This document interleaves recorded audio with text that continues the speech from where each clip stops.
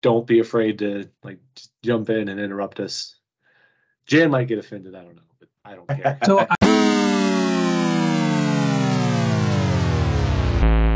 Welcome to Precon Geeks, the podcast where Precon folks geek out on all things pre-construction.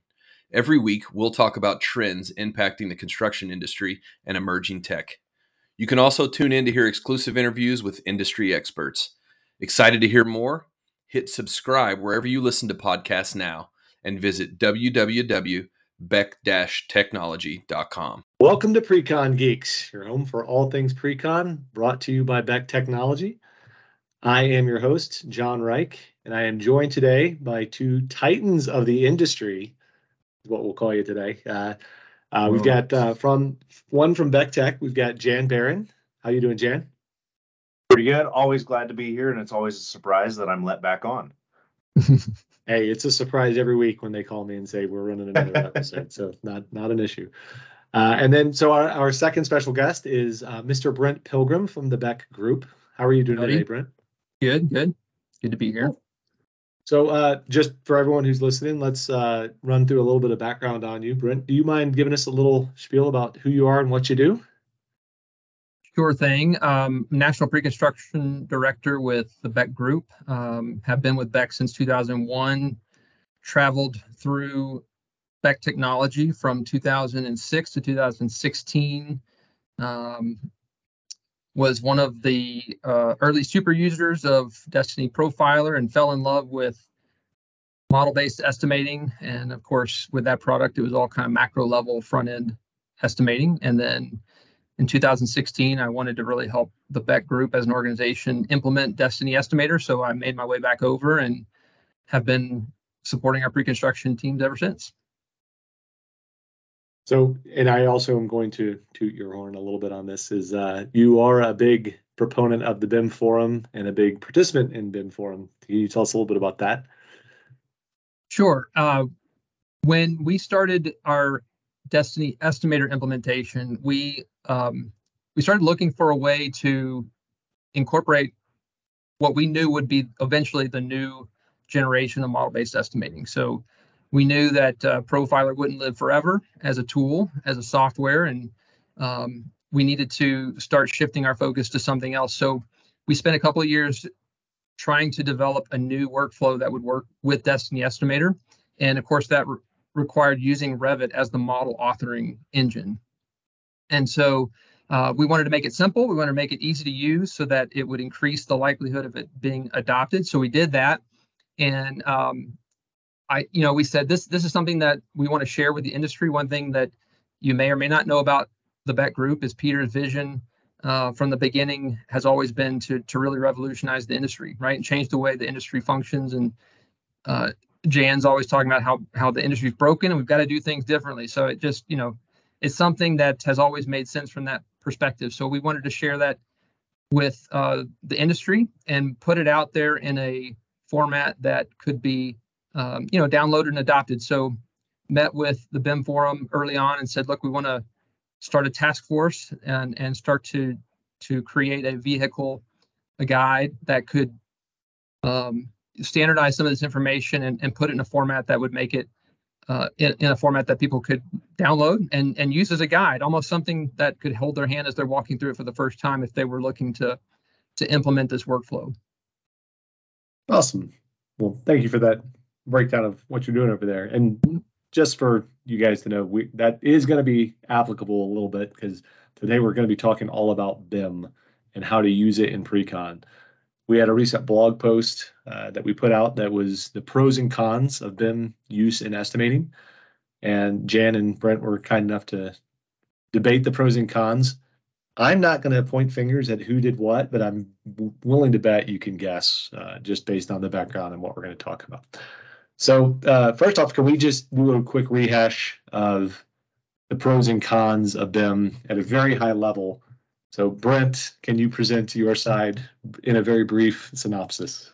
Representing the pro side, huh? I'm not pointing fingers. I'm just letting you riff. Well, it's to me, the pros start with the communicability. I don't even know if that's a real word or not, but the communicability of a three-dimensional model and the ability that the model has as a universal form of communicating what's going on with the project. And so we know, we that have been in the industry for a while know that not everybody who comes into the AEC space can interpret two-dimensional documentation. That is a skill. It can be a skill that's practiced, but there's also some natural ability to see 2D dimensional drawings and then convert that in your mind to 3D space. So it's a spatial recognition kind of skill, right? That not everyone's going to have.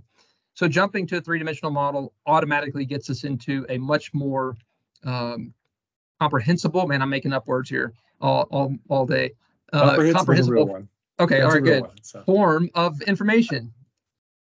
And of course, we all know that building information modeling, the acronym has the I in the middle, which stands for information, which implies that it's more than just a model. There's information that can be gleaned from the objects in the model and used for other things. So, and that's a whole other podcast in terms of what the I stands for. So,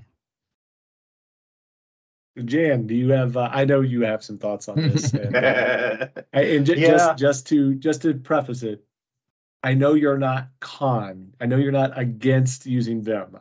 You're just presenting in your words, the realistic view of using BIM and estimating.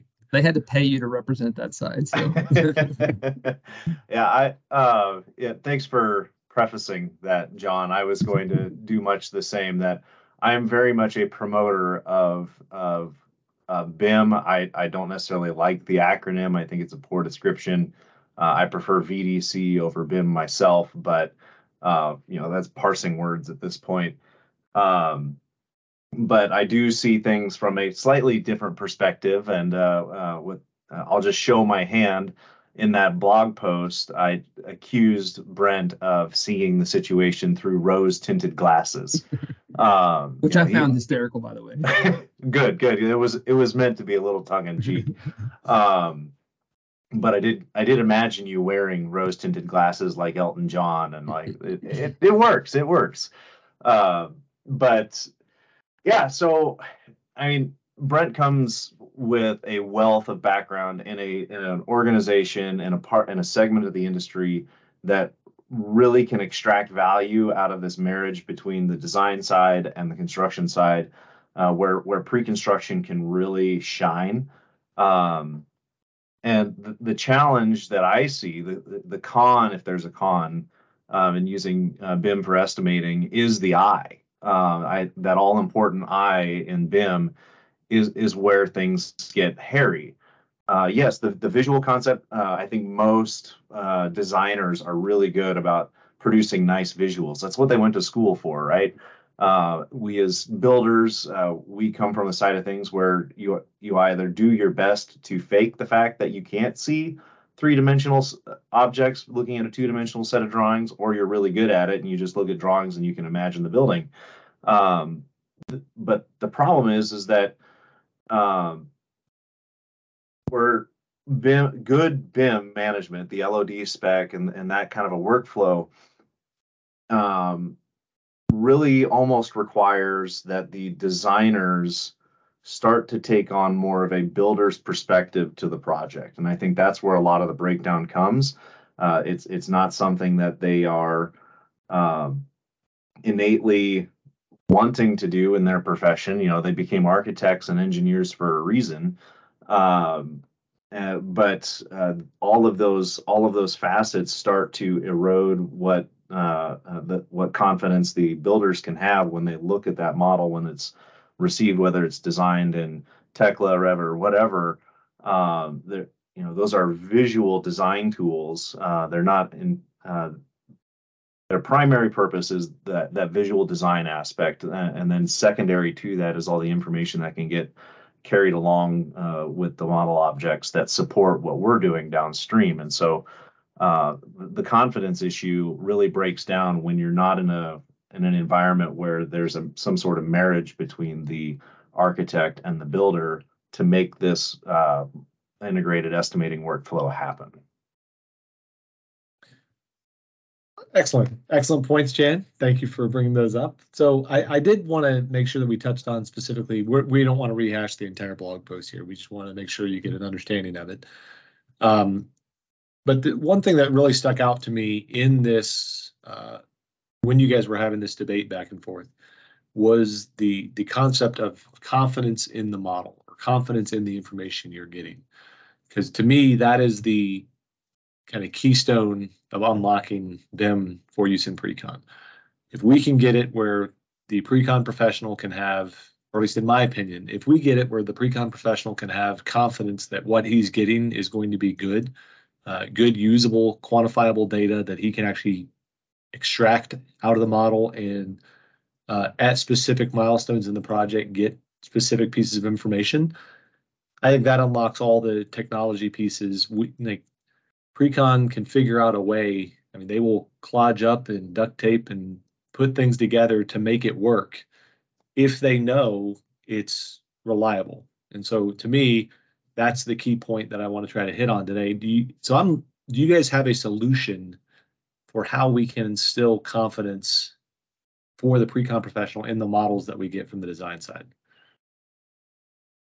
Well, I think so, yes. And I'm sure Jan, when he's not playing the counter argument, can add some great. He's twirling his mustache back there right now. I want to touch on something though. To answer your question, I want to touch on a point that Jan made, and that, you know, therein lies the opportunity to change the industry, right? To your point, John, yeah. To your point, John, yes, the pre-construction professional typically is ready, willing, and able to approach a problem with a problem-solving mindset. We're good at that.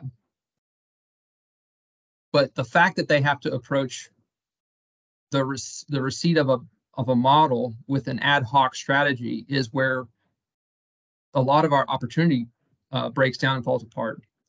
And that's where a lot of the trust is, you know, eroded, to Jan's point. So I do think there's an opportunity here, and a very realistic opportunity here, despite the fact that, yes, I am a part of a design, build, and integrated firm where perhaps we're in a better position to pilot and pioneer some of these things. But my goal would be to make something that could be scalable out to the rest of the industry. So sorry, I'm making this a little bit long-winded, but therein lies the biggest opportunity. If we can solve that trust problem. So do I think there's a solution? Yeah, the integrated estimating workflow was created to be a software agnostic workflow that really aims to, without creating a special burden on the design team, it aims to create kind of a baseline level of quality, model quality that is needed from the design team. And if they're able to deliver that, our pre-construction teams will start to develop trust in the model that they're getting. So I don't want to boil it all down to a model quality issue, but that's kind of the therein lies part of the answer to the problem there. And the integrated estimating workflow works to help address that particular issue. That's a good point, Brent. I think there are, focusing on model quality, that's obviously where a lot of the reticence to just take the model from the architect, take the model from the engineer, and just run with it for estimating or scheduling, anything that's being done in pre-con, because there is a lot of consternation or concern, or they assume that because it looks good that it's complete, and then as you start working with the model, extracting quantities and whatnot, you start to realize they just used the basic wall type for every stinking object in this in this model, and there's not, I can't sort it out, I can't filter things the way and so those types of things erode trust pretty quickly. But I also think, taking off my cons hat for a moment, that's unnecessary. Having come from a different side of the industry where we did not have an integrated internal design partner, we were constantly working with different architectural and engineering firms on all of our projects and a variety of projects. I was able to this might sound a little bad, but I was able to take those models and work with them in estimating, as long as I was willing to maybe lower my expectations a little bit. But when you think about it, builders complain about the 2D set of drawings. It doesn't matter what phase of development we're in, they're always blaming the architect for missing something, goofing something up, specs aren't written right. Like, estimators are gonna complain. It's just part of our nature. And so if you go into the model consumption aspect with that same level of like, yeah, I'm going to be able to use a fair amount of this, but I also recognize that they're architects, not builders, and so I shouldn't expect it to be modeled the way I would see it. I think then you can start to work with it and even have maybe a modified, you know, somewhat consistent ad hoc approach to consuming the model and working toward a more integrated method.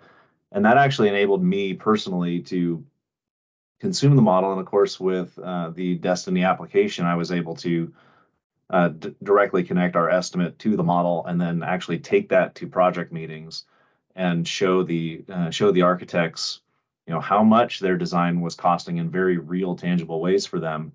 And just having those visuals live connected to the cost estimate enabled us to have conversations about, making further steps down the path of a more integrated approach that might layer on some additional asks for them in future projects, but it was opening doors to those conversations.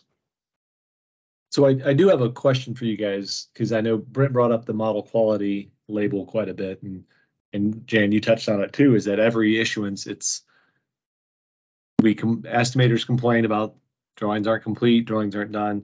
So to me, is that a model quality issue? So is the model itself, even when they're complete, is it just not done correctly? Or is it really more of a misaligned expectation as to what information is going to be there? Because in my experience, it's always been, every estimator expects more data than what should be expected at SD, at DD. And if you actually look at the definition of schematic design or design development drawings, like, we shouldn't be able to generate a full detailed estimate off of it. We are going to have to infer some things. And so I think the same applies for models, is that just because they show a picture that renders well on the owner presentation doesn't mean they've thought through any of the connection details or anything like that. So should we need to lower our expectations, or is it really just we need to hold firm to what we think we should be getting?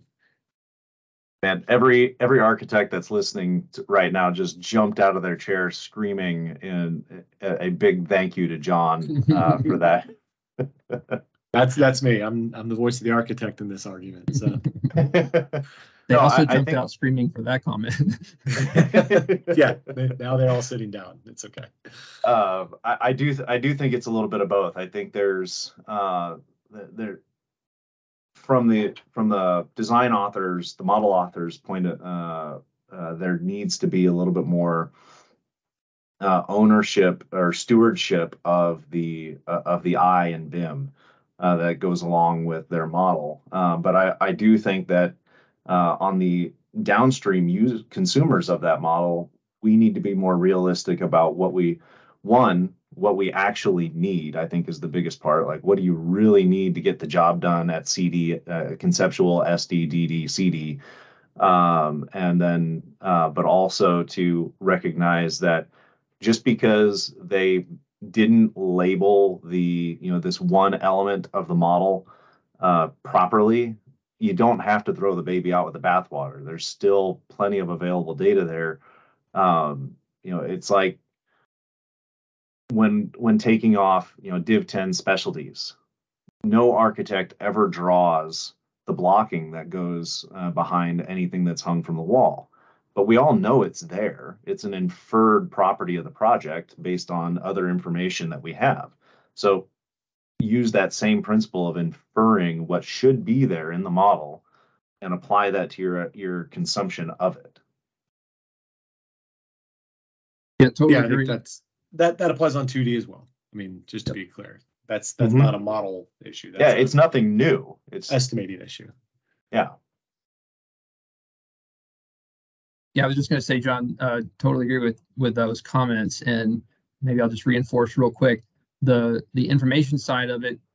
Quality is a label, I think, that can be applied to both of those gaps we just identified, the gap around the information and the parameters and properties of an object, and then the what's not there, what's not being modeled is an issue of quality as well. But it's not an issue of, well, you should have modeled something that's not there. It's, are we all operating under the same premise that we're at schematic design or we're at conceptual design, and I'm expecting model elements to be modeled at an LOD 200 or something to that effect, right? And I'm not expecting this super detailed model. So maybe around expectations too is how that quality label can apply also. Now that, since you brought up LOD, I want to jump into that real quick, because my personal feeling is that rather than going by the standard SD, DD, whatever, I mean, sorry, but those designations are pretty much garbage. No one actually abides by the AIA standards, and even if they did, they're not really useful for anyone outside of an architect, to be frank. I know the contracts are written around that, but if we made a shift and magically said, we're going to write all our contracts around LOD specifications, do you think how far do you think that would go towards solving this issue of reliance on the model? A lot, because now we can talk about the scopes of work being represented by the model and to what level of development we need them to be represented, right? So perhaps at a conceptual level, just to use traditional terminology, we just need a mass model that has floor slabs that represent the general shape and size of the floor slabs and capture the overall gross area of the project. And Jan used the comment earlier around a basic wall. We don't need a fully detailed componentized wall that has a finished material for the brick and a layer for the studs and a layer for the waterproofing. We just need a wall that's indicated clearly that it's a brick on metal stud wall. And then our expertise as pre-construction professionals can go infer what's between the modeled elements and what's not. So yeah, I think that's granted, getting contracts to shift from a 2D set that you're going to get every 3 or 4 months to a model update that you're going to get every 2 weeks. That's going to be a big shift. I'm really looking forward to that piece of it. But so, Jane, did you have any parting thoughts you wanted to throw out there before we wrap it up for the day? Well, yeah, a little bit. More of a feeling out, and this could be for you, John, or Brent. In the article, the blog post that we co-authored, I pointed out the adversarial nature that the design and construction industry has been kind of pigeonholed into or written into through case law and litigation and whatnot over the decades, and pointed out until there's some sort of contractual obligation for collaboration, I'm a lot more pessimistic on the scale of adoption we're going to see in the next 10 years of integrating LOD spec and things like that to a normal workflow. And so I was curious because I made a point of, until collaboration is a measurable contract deliverable, I obviously didn't provide any ideas on what I thought that measurable contract deliverable could be for collaboration. I was wondering if we could maybe plant some seeds or help frame people's minds on what could a deliverable look like that actually measures collaboration of the project team. Oh, wow. That one actually we might have to roll this back out and run that as a separate topic on the podcast another time. I mean, I have some real good thoughts. At least I have thoughts. I don't know if they're real good, but I have a lot of It is thoughts. a great question, nonetheless. Yes. Is it a short list that you could rattle off quickly, John? We could use that as a teaser for a future episode. Sure. Yeah. So actually, it's funny because I went through 2 project cycles where we went through a selection process, and one of the selection criteria we went through, and the client, if they hear this, they're going to know exactly what I'm talking about. It was a request for collaboration, and it was the weirdest process I've ever been through. We did a normal RFP response, and then they took it down to 2 parties, and we had to go into design meetings. We went to a series of design meetings together, and they really looked at us and how we interacted with the architecture team designing the project and how we interacted with the user groups who were asking questions. And I was not privy to the scoring. I know we got the job, which was awesome, but I don't know how they scored it, but I think that it's a much different process because you're gauging everyone on soft skills rather than, okay, show me your GC rate, show me your fees, show me your numbers, show me your even the historical jobs that you've done, show me all your experience. This isn't about any of that. It's about show me how you're going to work with other people, show me how you're going to relate to a difficult situation, so show me how you're going to respond to a disagreement with another party, and how you gauge that. Good luck with that one. I mean, if you figure that one out, I think that might actually preempt the BIM LOD specifications as the secret sauce of how to solve this. I don't know. Well, Brent, solve it, please. Okay, I'll get to work on that. Done. We can just sign us up, and every owner can go to request for collaboration. We can be done with it. But all right. Well, thank you guys very much for coming out and talking to us today about this. Like I said, we might have to run this back to keep kicking the tires on this one, because I think this is a very fruitful pay dirt that if we can figure this one out, it'd be good for everyone. So yeah, definitely. So for anyone listening, if you guys are interested, you can always go to our website, www.beck-technology.com, and find information on our blog, find information on the community pages that we've got there, and submit community topics for the podcast. If you want to be a guest on the podcast or have a topic you want us to talk about, you can email us at precongeek@beck-technology.com. But hope you guys have a great one. It's been a lot of fun. Thank you guys for coming out again, and have a good one, everyone. Yep. Thank you guys. See ya. Thank you.